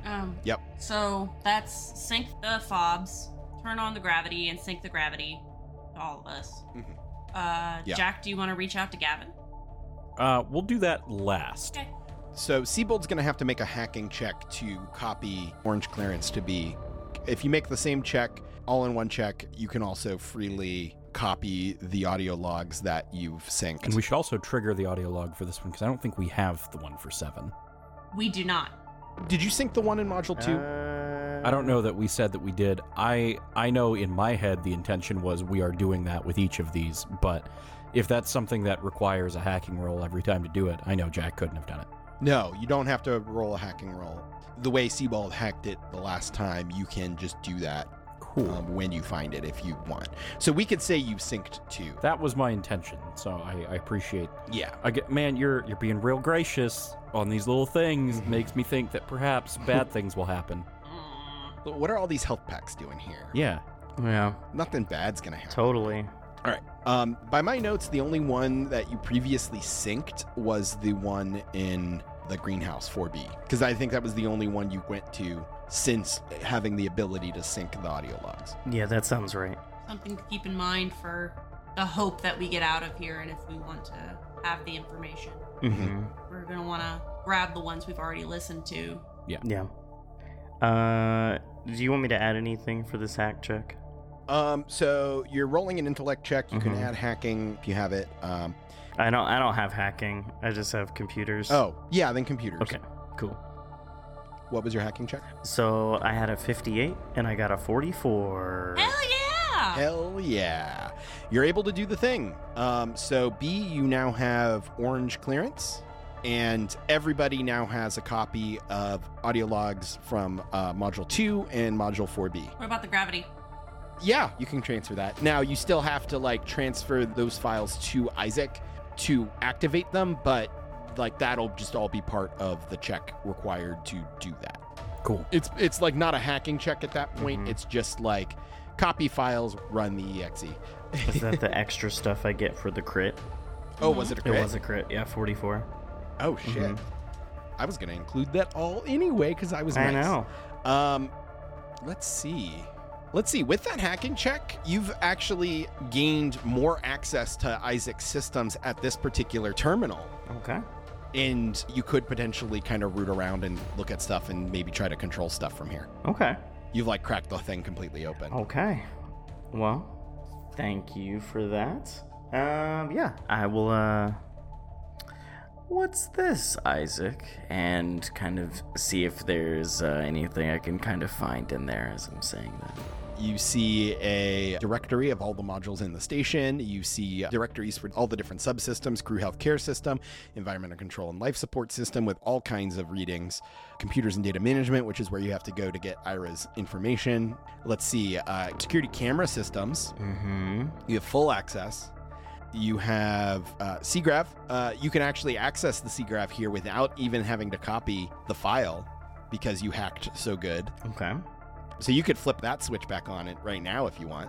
Yeah, we'll go ahead and flip that. And then say, anybody want to put eyes on anything in particular? I've got access to the whole camera system now. Oh, yeah, we should look at maybe 8, 9, and 10 just to see what we're coming up on. All right, let's look at 8 first. Okay, there is no signal. Okay. All right, let's try number 2. Oh, wait, you're module 2 or option 2? I was just saying, like, let's try number 2, and then I'm flipping to 9, yeah? Door number 2. Yeah, that's not confusing at all. Yeah, door number 2, but it's really module 9. Yeah, you flip open to module 9 and you see a series of images. A lot of lab space. You see basically workstations with computer monitors and various like glass boxes, you know, with the gloves that go in to do experiments. You see 2 cameras of 2 separate, like basically they look like operating rooms. And you actually see that there is a body floating in one of them. You see there's a few other bodies around the lab, but you do see that there's somebody alive in there who seems to be like working furiously on a terminal, and he's dressed like a scientist. Do I have access to talk to that person? Yeah. Oh, shit. We should see if he's okay. Because everybody else here has been so kind to us every time we talk to him. At least this one can't fucking kill us. Sure. Yep. Yeah. Siebel's just gonna initiate communication and just go, hello? You watch on the camera as like an indicator light pops up on the console he's working on, and he looks at it and cocks his head and hesitates for a second and then reaches out and touches the indicator light. Hello? Hey, Who is this? That's really not important. So like, do you need help fixing that thing? Because, that fusion generator's about to blow up, but do you need some help figuring it out?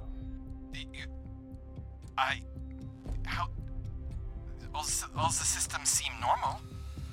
Yeah. Yeah, you know it. Yeah, I think, let's just say I know what's gonna happen, and, like, it's not good, so. So, where are you on the station?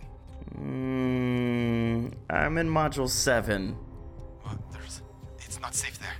Why is that? Oh, you mean the alien creature thing? Yeah, we've met that thing before. Yes. It was just here. It left. Through the ducting, heading that way around the station. You're in grave danger. Yeah, I know that. And like, so are you. I mean, like, 'cause that thing's totally gonna, like, blow up. Listen, I don't have time to talk to you. You're not going to believe me, but I have reason to believe that we are in a time loop. Yeah, I mean... B barks out a laugh. I mean, okay, cool. At least you know about it, too. I mean, hey, so, like, we've also been in the time loop, so, hey, so, I mean, like, so, what? Yeah. You're able to perceive the time loop? Yeah, I wish I couldn't, it actually, but, yep, we all do. You know the reactor's about to explode. Yeah. So, how many times have we met before? This is the first time. The first time. Okay, how many loops has there been? Several. Like 10? Enough. Okay. And the reactor explodes every loop? Yep, as far as I know. Good. And he hangs up. What? Fucking good? Oh. What the Okay. Okay. You're continuing to watch him on the camera, and he is grabbing something out of a yellow case off of a rack. And he opens it, and you see him pull out a green object, and he's heading towards Module 10. Oh, no. Okay. Jack will poke over at the Isaac terminal. Isaac, can you patch us through to Dr. Schreiber's hand terminal? That's his name, right? Yeah. He didn't say this, but you recognized his voice. Yeah. Isaac says, certainly, contacting Dr. Schreiber's hand terminal. And you see it ping, and he answers it, and it goes, I don't have time. No, if what you said is true, no, I need don't to put continue that. what I'm doing. Don't put that quantum bullshit object in the fusion generator. I swear to God. Just hang on a minute. It will hopefully get us out of the loop. It hasn't before. That is expected. Adding enough energy release to the system will potentially create quantum fluctuations so that on the recursive loops, the entire station may be at a safe distance from the black hole next loop. Are you trying to tell us that every time this thing blows up, it moves it ever so slightly farther away from the black hole? I have no way of knowing that. But creating enough of an energy release cause enough uncertainty in the system that there will be quantum fluctuations. Have you noticed anything small happening different loop to loop? Some things that happened that didn't happen on the previous loop. I can't actually remember the loops. Would it make sense in Siebold's mind that this blowing up of this fusion generator could have potentially caused this issue with the stasis pod? There's no way to prove that for sure, but it's entirely possible based on what he's saying. Honestly, that's, I think, the only thing we can prove has changed. Can you give us any kind of access code or anything so we can look at it? Because we're the only people who can detect the differences, because we're the only people who are conscious of them. If you can give us any kind of way to get into Isaac to check these things, then the next loop around we can contact you and we can tell you whether or not it worked. These instruments are too important to be tied into Isaac systems. That would invite potential corruptions to this data. They're only accessible here in this module. And Module 8, but not anymore. Okay. For obvious reasons. When did that alien show up where you were? When you said it was coming towards where we are in Chab, about how long ago was that? I don't know. 30 minutes ago? Okay. Point is, you're going to forget this again soon, but the time loop's about 72 minutes long. If we can just right from the get-go, go ahead and move our ship over there, start off closer to you, and that means that maybe that means we can not be in the path of that thing when it comes here. That makes sense to me. All right. Is there any sort of, any sort of thing that if we were to say to you out of nowhere, you would implicitly trust us, like some sort of cheat code to get your trust here? A perfectly normal thing that someone would say in real life. I mean, I can tell you some things that only I would know. Then being able to recount that to me will prove that we spoke on the previous loop. That would be great. What is something that only you know and is important enough that if someone out of nowhere said, hey, trust us, here's our proof, what would that be? He thinks about that. Yeah, fuck you, Nick. You get to do some improv now. Yeah. There's a pause, and he says, You can tell me the name Leonard Newman, then I will know you are serious. All right. Well, best of luck, and we'll, I guess we'll talk. We'll meet again for the first time here soon enough. And do everybody here a favor and stop blowing up the fusion generator. You have no idea what it's doing. That is the only way I can think of to stop this loop. I swear to fucking God. And he hangs up. I'm going to say with this conversation and everything, we've now encroached into scene 3. Okay. You still have not listened to the audio log on this terminal. Oh, well, let's do that. I have an audio log here. Would you like me to play it? Yep. Yeah, please. All right, Winston. Tell me again what happened. About Zawadi? I already told you everything. I'm sorry. I'd like to hear it again if you don't mind. Okay. Well, Zawadi and I had gotten pretty close since we both started here about the same time. To clarify, that's Zawadi Martin. Yeah, us roughnecks gotta stick together, you know? That we do. But anyway, one day Zawadi came to me a little spooked. She said that she had been talking with Wayne a few days prior. Wayne Dodson. He said he was looking forward to winning back his credits from her if they play poker on next month's day off. Then the next day he was gone. Labor Resources said he had put in a transfer request weeks ago. I see. Zawadi said she had already heard something similar had happened with Joel Clean in the galley. But then, Zawadi herself went missing the very next day. This time, LR said she was promoted to a supervisor position planet-side at Mars HQ. There's no way she would have left without saying goodbye. We had a connection. Well, I'm afraid your worries are founded. I'm sorry. Promise you, though, that I'll do everything I can to see that justice is served. Ira, are you recording this? I don't want to get into any trouble. It'll be okay. I promise. I'll go ahead and sync that audio log. Yep. So you will now all have a copy of this on your CNIs. All right. Well, we could keep pressing into Module 8, but we know that the creature is somewhere nearby. Mm-hmm. We could block off the door to 8, like with a foam gun or something, a welder, and make sure that it can't get through here. That would be a fun and interesting twist. Now, he did say that the creature is heading your direction through the ductwork. Mm-hmm. Oh, right. Maybe we should foam the ducts in this room. There are many. Ah, shit. Of course it is. You know, it's a warehouse-sized building, basically. You know, it has many air vents. Should we see if your dickhead is in an escape pod, or? Oh, yeah, right. Before we call dickhead. Hey, Seabold. I don't suppose with your high-level access of Isaac, you might just be able to spoof a red clearance onto our CNI or anything, is there? Like, do they have very bad OPSEC and have, the red-level data clearance files hidden somewhere in, like, the security section or something? Would I? No, that does not seem possible. No. I definitely need a physical fob here. That's a shame. Yeah. Expected, but still a shame. Yeah. Oh, Seabold, I'm going to give you a piece of information that you would have gotten when you were rooting through Isaac's systems. You found a full personnel list, and the records show that Edsel Schreiber has a red-level security clearance. Oh, beautiful.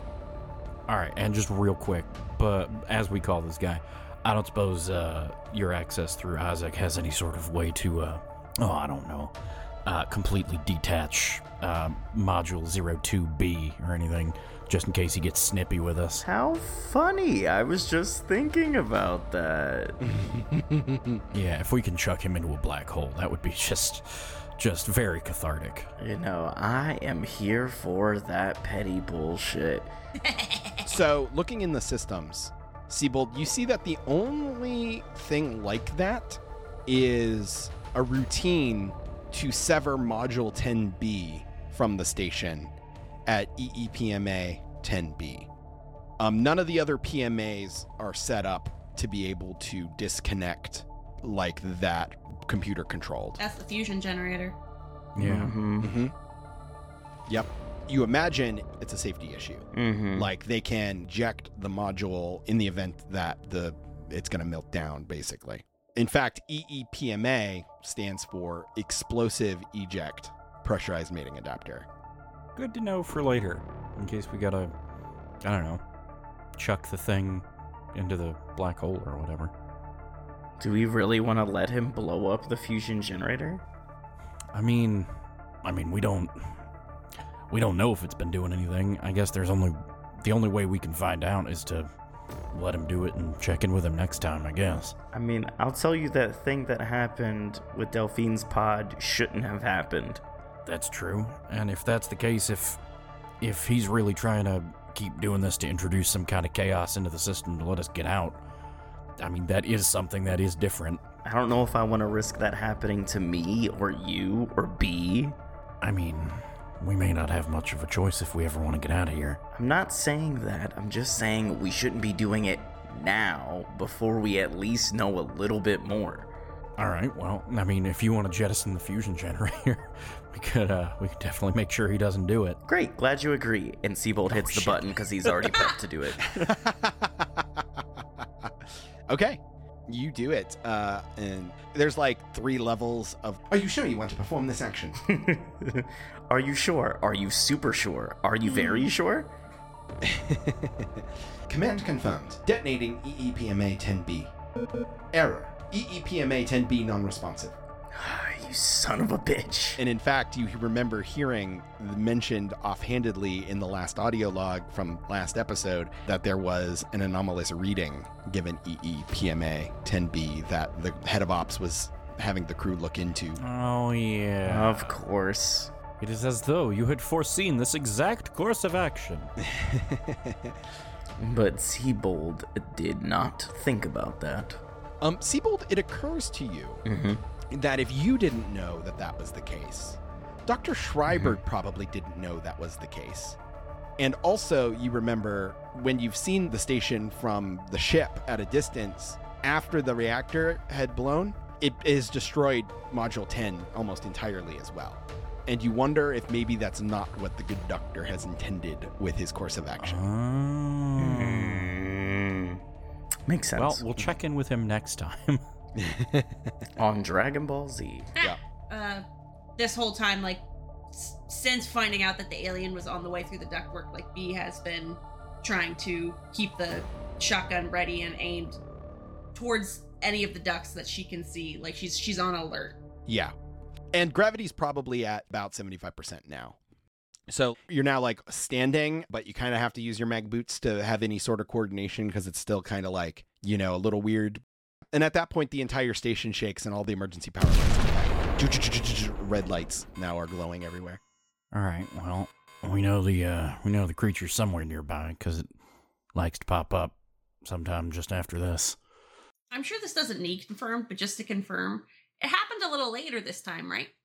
Maybe minutes, but not that much later. We did slow the doctor down, I suppose. Exactly. Yeah. Yep. Well, you know what? I tell you what. Why don't we give Gavin a call real quick? That'll be fun. All right. Which I guess, I don't know. Can we try and reach out to his hand terminal just like we did with the doctor? Mm-hmm. Cool. That's exactly how. You don't have to roll for it because Seabold's already cracked this terminal, this loop. Radical. Do the hand terminals ring? Yeah, they do.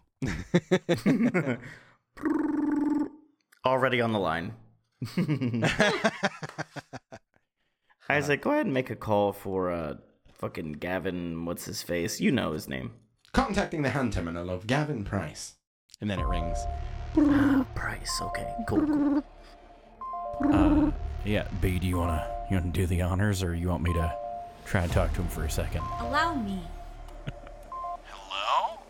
Jack looks at B. Price, this is Beatrice Saunders and Jack Pilsner. B and Jack. Fancy running into you two here. You have a habit of getting yourselves into trouble, don't you? Mark my words, we're gonna rip off your head and shit down your fucking throat, you fucking corporate snake! She hangs up. I literally don't care about anything else. Click. Jack, was that was that the type of message you were expecting? I mean, expecting, yeah. Like we've hit our Duke Nukem quota. Like we're good. Yeah, you know, frankly, that's fine. We'll we'll try. Call him on the next loop. Yeah, we'll do better. Hey, Seabold, before we start fucking around here and or, die, I don't suppose there's any way to just put down that process that you used to hack this thing so it's a little bit easier for you next time, is it? Nick? It's not possible to save what you did because it wasn't a program. You had to actually do stuff. Mm-hmm. So it's not something you can automate right easily and save to your CNI. But I will say you can almost like a notes app on your CNI, jot down some notes that might make it easier for next time. Sure. And then that translates to I'll let you roll with advantage next time. Yeah. Okay. I mean, I'll just take down some notes. We'll go from there. Fair enough. Isaac, is Gavin actually in the escape pods right now? Where is he at? Gavin Price is located in Module 2B, which is the escape pod array. Okay. Hey, Isaac, can you depressurize Module 02B for me? I'm sorry. Such actions would require red level security clearance. While Seabold has access to the full computer systems, it doesn't necessarily grant clearance for certain actions. Mm-hmm. In my heart of hearts, I knew, but also I desperately wanted. B, at that point, you see movement out of the corner of your eye coming from PMA-87. I shoot it. You just turn and... All right. Make a combat roll. Oh no, it was the doctor. Shoot first, ask questions later. Well, every time I've tried to get the jump on it, other than literally that one time, it's gotten the better of us first. So I don't think B's hesitating. I mean, I don't blame you for this strategy. I can add firearms, I'm assuming? Yes. Yay. Well, that was an 84, which I needed to beat a 63. You knew. Okay. Yeah, you turn in time to see the creature pushing itself out of an air vent in PMA-87, and you fire just as it pops out, falling at almost full speed to the ground. But you not being used to being under gravity, aim too high, putting a scatter shot bullet holes in the far wall of PMA-87. Does that cause a hull breach? Let's see with dice. No, it doesn't. But yeah, you miss it, and it lands on the ground, reaching out its tentacles to grab the corners of the door, and it kind of launches itself at you guys. I would like to grip and rip a emergency beacon. Okay. To chuck it in its general direction to distract it. Yeah, you pull it and you toss it. Let's see. Go ahead and just make me a speed roll, just to gauge the placement of your throw. That was a 68, which I believe is a failure. Okay. Yeah, so you're shooting to throw it into PMA-87, so it has to go away from you to get to it. Right. And it hits the bulkhead frame and bounces back, landing at B's feet. Oh, shit. Kick it. Yep, I do. Okay, you're going to kick it. I need you to make a speed check. And I add athletics. It's like kicking a soccer Yes, ball. you can add athletics. I'll allow that. Hell yeah. Fuck's sake. 72 out of 42. Yeah. I need you to follow that up with a body save. I hate this game. 89! That, yeah. No, what happened? Do I die? Do I just die right there? What happened? So the creature lunges, and the object is close enough to B that it focuses on B. And it jumps and wraps its tentacles around you, and you feel your muscles begin to pulse and seize as it's now giving you a hug. You take 37 damage. Okay, and how much does the IVA suit absorb? Oh, IVA suit, it's the same as a vac suit. 3.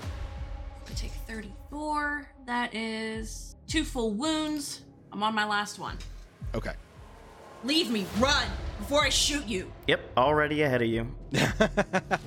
And Seabold is turning and fucking running now, since we have, what, I don't know, enough gravity that we could probably run like full speed. Yeah, probably at like 80%. Sure. I'm gonna try to have Isaac like close the door like on my way out. Yeah, I mean, you could do that. You won't be at the terminal where you have full access, Sure. but you'll have the clearance to shut the door behind you and even seal it because you have orange level clearance. Yeah. So yeah, you start heading towards PMA-76. Do you want to wait for Jack to get through? Do you want to wait for Jack? I mean, I'm gonna turn and I'm gonna get to the door, and when I like turn back before I seal the door, I'm gonna see if Jack's coming. Yeah, Jack's gonna book it. Okay. This thing is still wrapping up and preoccupied with B. And she shouts for you to run, and you book it. Yeah, Seabold's just like, I'm sorry, B, and locks the door, seals it, and then continues on. And yeah, we should probably just start grabbing a bunch of shit.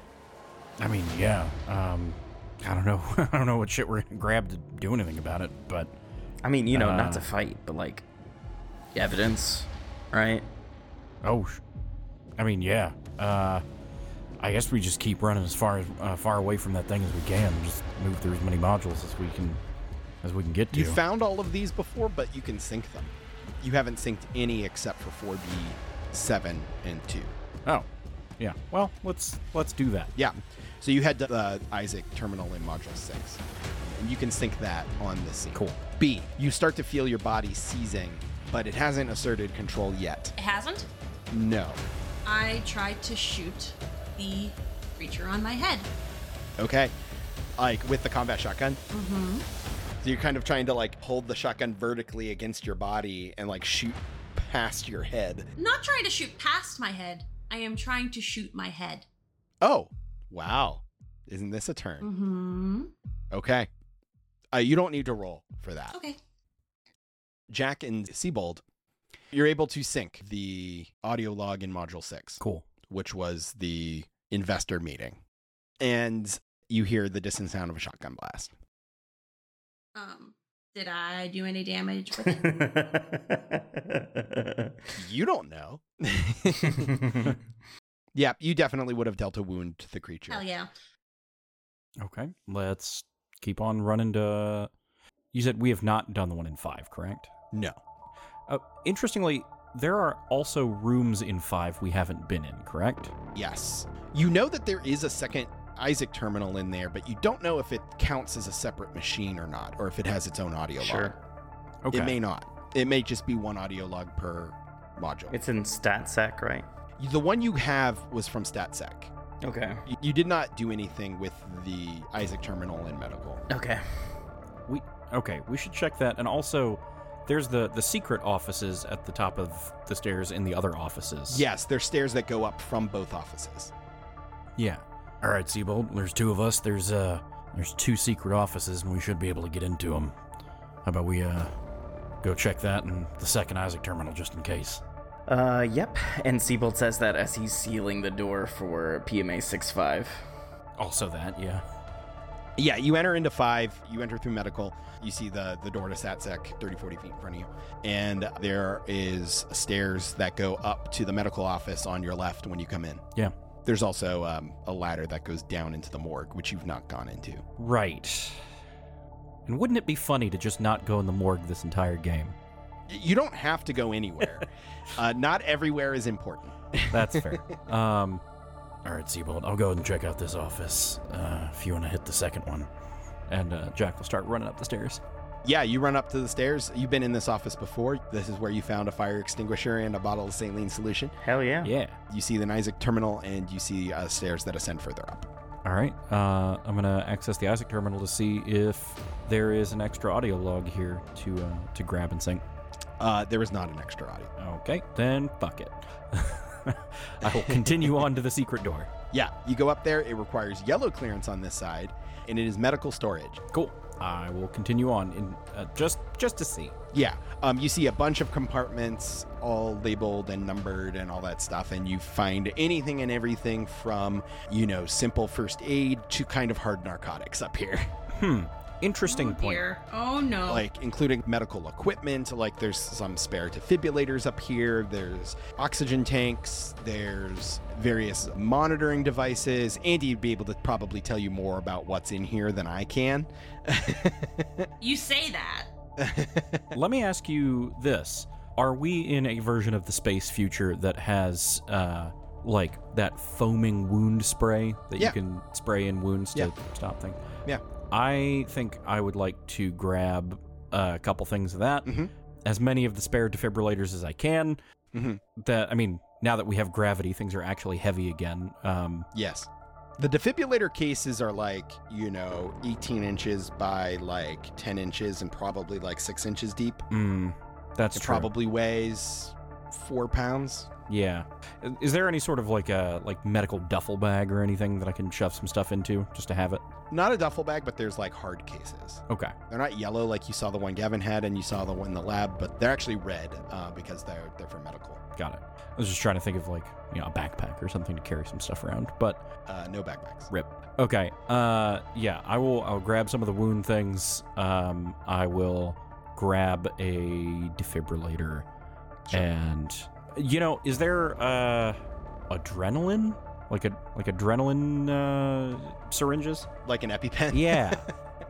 Yeah, there'd be stuff like that. Just in case. This is Left 4 Dead. Yeah. Left 4 Dead 2. I'm just, Peel's here. Yeah, the thing is, right, Jack is not a combat character, but he's not a combat character, right? Right. No. No, totally. He's just not trained in it. He's the closest we get after B. Most of the 80s action heroes aren't combat people either until they have to be. Exactly. That's true. Okay. Well, that's probably enough looting in here. Okay. Siebold, you head into StatSec, passing through Deco 51B StatSec HQ, and you go up to 052B, which is the StatSec office. You see the Isaac terminal in here. This is, head of Sec Lawrence Johnson's office. You see his name placard on his desk, and there's stairs that go up further to weapons locker. Siebold's just gonna double check at the Isaac terminal real quick. Hey, bud, got any audio logs here? Yeah, there is one, and you sync it. You already listened to it. This was when you learned about the mysterious unidentified ship arriving. Ah, yes. Yeah. Okay. The one that Tom voiced character for. Yes. Yeah. Mm-hmm. Yeah, that was Mike Delacroix. Cool. Okay. And then Siebold continues on to the door up the stairs. Okay. Yeah, you head up to the weapons locker. It opens with your orange clearance, and you see that there are tons and tons of black hard cases labeled Valkyrie security, and there are all kinds of weapons and a lot of riot gear. There's probably half a dozen sets of standard battle dress. You see that there is actually even one set of advanced battle dress. And you see that there is basically every kind of weapon you can think of. There's at least one of. And the kind of simpler weapons, there are a handful of. Sure. There is, in fact, another combat shotgun up here. Okay. And Siebold will just kind of click over the communicator for Jack and be like, if you want to arm yourself, there's a lot of things here. I mean, yeah, if you got any combat shotguns or grenades, that'd be great if we can prepare for war. I mean, you can prepare for war. I'm not about to do that shit. But he'll grab a combat shotgun and try to see if there's some grenades. I imagine they wouldn't have grenades, but I don't know. They shouldn't have grenades. There are smoke grenades and flashbangs. Okay. He's just gonna grab a flashbang and leave it at that. Fair. And I imagine you guys reconvene in the main part of Module 5. Yeah, we can trade a couple things around. Mm-hmm. I'll pass over some of the wound closure things, just in case we get shot. I guess keeping an eye behind us to see if the thing is coming. Yeah, sounds good. Keep on moving to Module... Well, we already got the one in 4, right? We got the one in 4B, right? You got 4B, you didn't get 4. Yeah. Okay. Yeah. Then I guess we'll move into 4. You move back into environmental control and life support systems. All the pipes and water and everywhere. This is where B had her standoff with the creature last time. And you can get to the Isaac terminal and sync that. Sure. And if that's one we haven't listened to, we'll play that too. You have listened to this one. This was IT specialist Ning Hayashi talking about the CNI Sync security program. Right. Cool. Before I seal the door for 5-4, I'm actually just going to drop a beacon in there and then seal the door. Yeah, so you drop the beacon just in time to see the door to PMA-65 open. And before you can shut this door, you see a horrific sight. Mm-hmm. Staggering in zombie-like is most of B. The creature still wrapped around her neck and torso. Bits of it blown off. You can see that parts of it are torn. It's missing more than a few tentacles. But you also see B is missing half of her head. And with one arm, kind of haphazardly and spasming, raises the combat shotgun.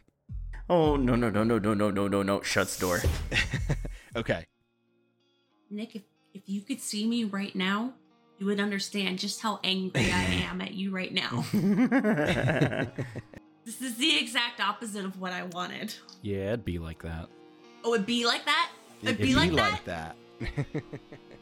I mean, to your credit, you did slow down the monster quite a bit.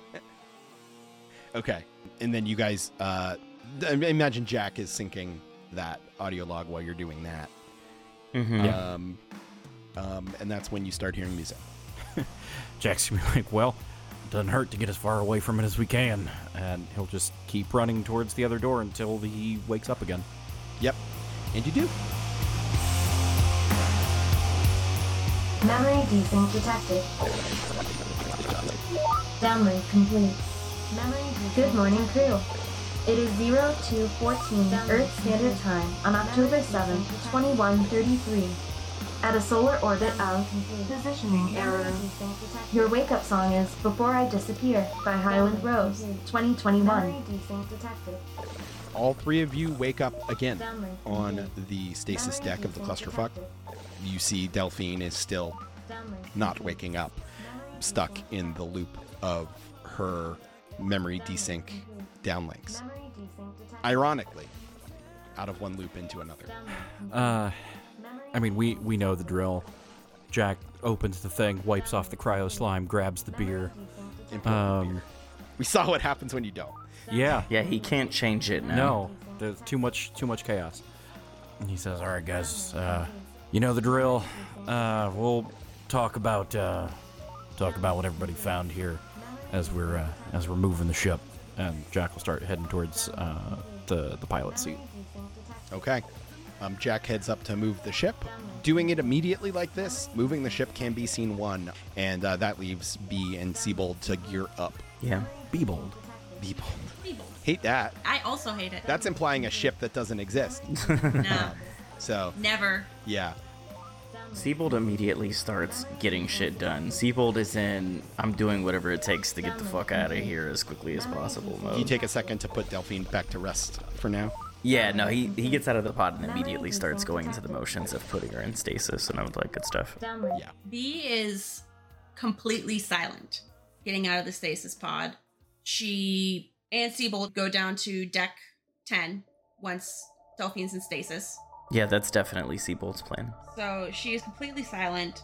Says absolutely nothing. So as we're getting the equipment in the weapons locker, Seabold's gonna say, Are you sure you want to take this? And he kind of, rests his hand on the combat shotgun.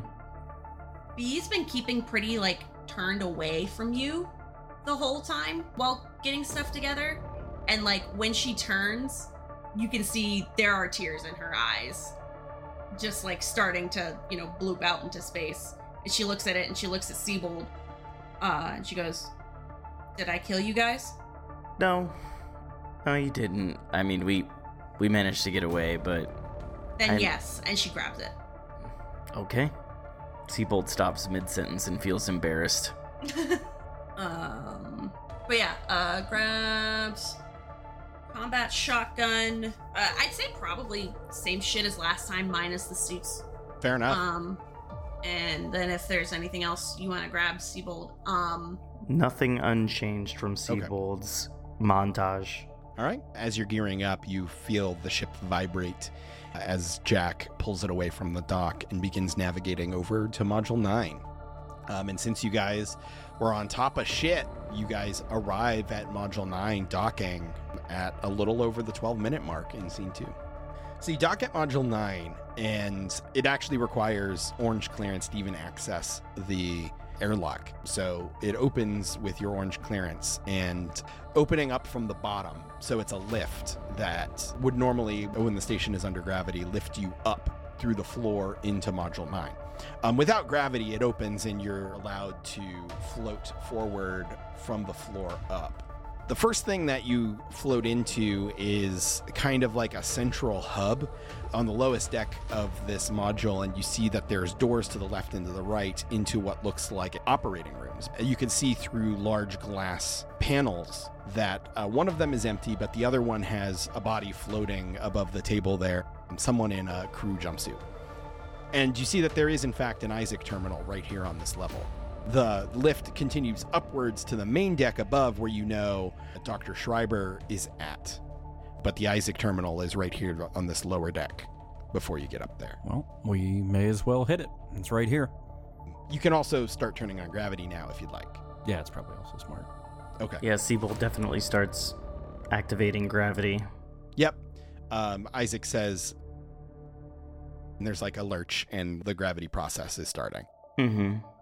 It'll take 3 scenes to be fully effective. Sure.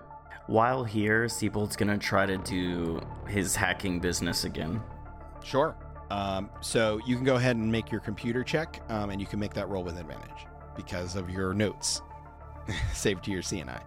And it honestly wasn't long ago, so you probably don't even need to reference your notes, because to you it was like an hour ago. I rolled a 0.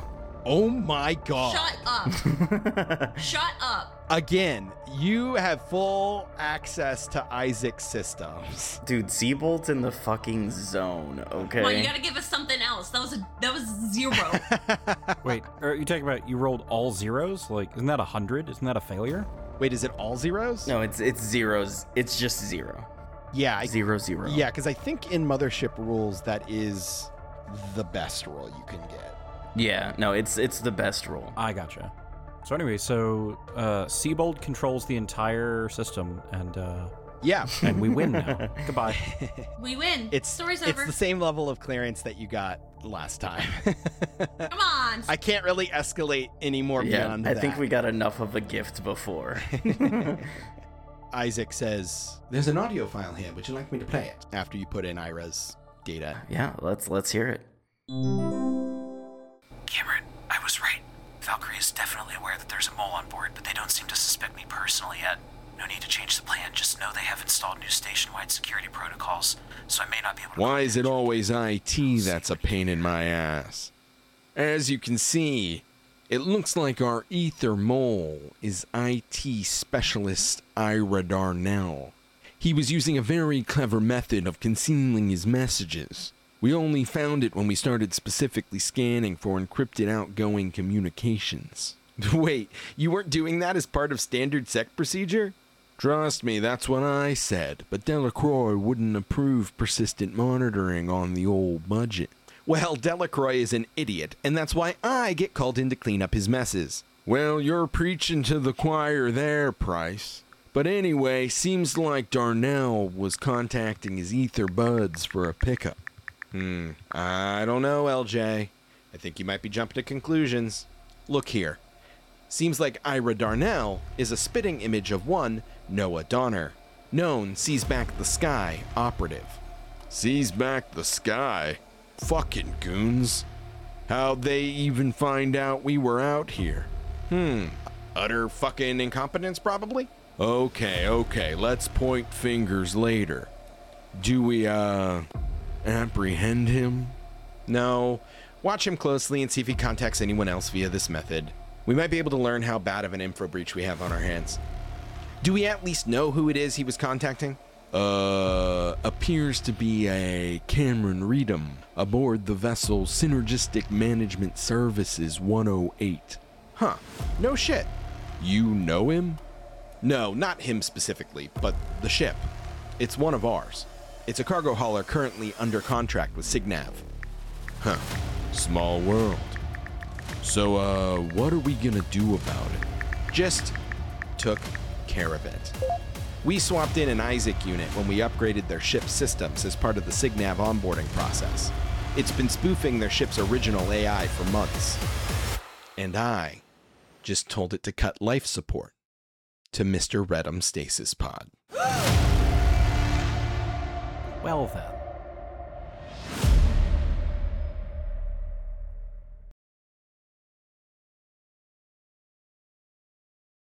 Oh, he is double dead. He is so dead. I'm going to murder the hell out of him. I'm going to murder him, and then I'm going to purposely fail the loop so I can murder him again. Back on Toril, I was a nobody. I got teleported out here, and here I'm something. I'm somebody. The Voidfarer begins maneuvering towards this 200-meter-long space whale. To handle one of these, you need grit. Is that something you have? I'm a tiny little guy. Of course I got grit. If you tried anything, it would end very poorly for you. This Elithid dreadnought warps away, accelerating to spell-jamming speed as quickly as they arrive. Who the fuck? What am I trying to say here, Ravnus? That we're crew. I like that. We're crew. That is a natural one. Ooh. You send yourself sailing out the side of the ship, untethered. Oh. I'm putting a python into the ground, I'm wrapping my rope around it, and I'm jumping into the gravity well. No. A gnome, a halfling, and a half-orc walk into a bar. I forget the middle part, but the punchline is feathers everywhere, and that's not my peanut butter. I cast Tasha's hideous laughter. Climb aboard for Tales of the Voidfarer, wherever you listen to podcasts. Oh, my consequences have actions. Wait. Wait. Other way around. Why do you want to be a hero? Yeah, she's gonna sort of like drop down out of the sky and try to kick him, like, square in the chest. Look, I don't know what you're fucking trying to do here, but I don't make deals with enemies who put grenades in a box like they're the $5 movie bin. Release Mystery, or you all will be the ones that are extinct. I don't know if I can have an honest conversation with Royale as a corgi. You're right, it's fucking not funny. I mean, literally no one would find this funny. Remix, use the dragon filter, that would make it funny. It's just like man standing emoji. Just T-posing in the corner. Who is your contact? Benchmark. Who? Hey, I just need Buzz Nest for like 1 minute, and then you guys can go back to whatever you were doing. Check out Season 2 of Cape Chronicles starting Wednesday, October 5th, every first and third Wednesday, wherever you get your podcasts. File folders contain important information.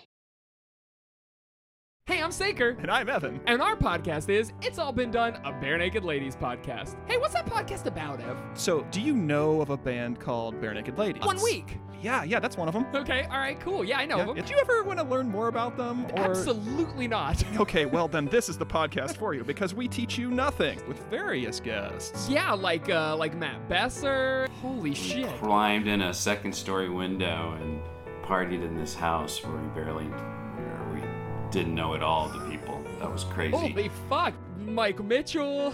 Well, I don't know how much you guys really do love Bare Naked Ladies. Justin McElroy. Grab your tongue, and I want you to say born on a pirate ship. Born on a pirate ship. You were born on a pile of shit, and many more. So check it out. But also, if you don't like Bare Naked Ladies, we talk about them probably like a third of the time. So yes. That's every Tuesday, wherever fine podcasts are sold. We could make a board game about it.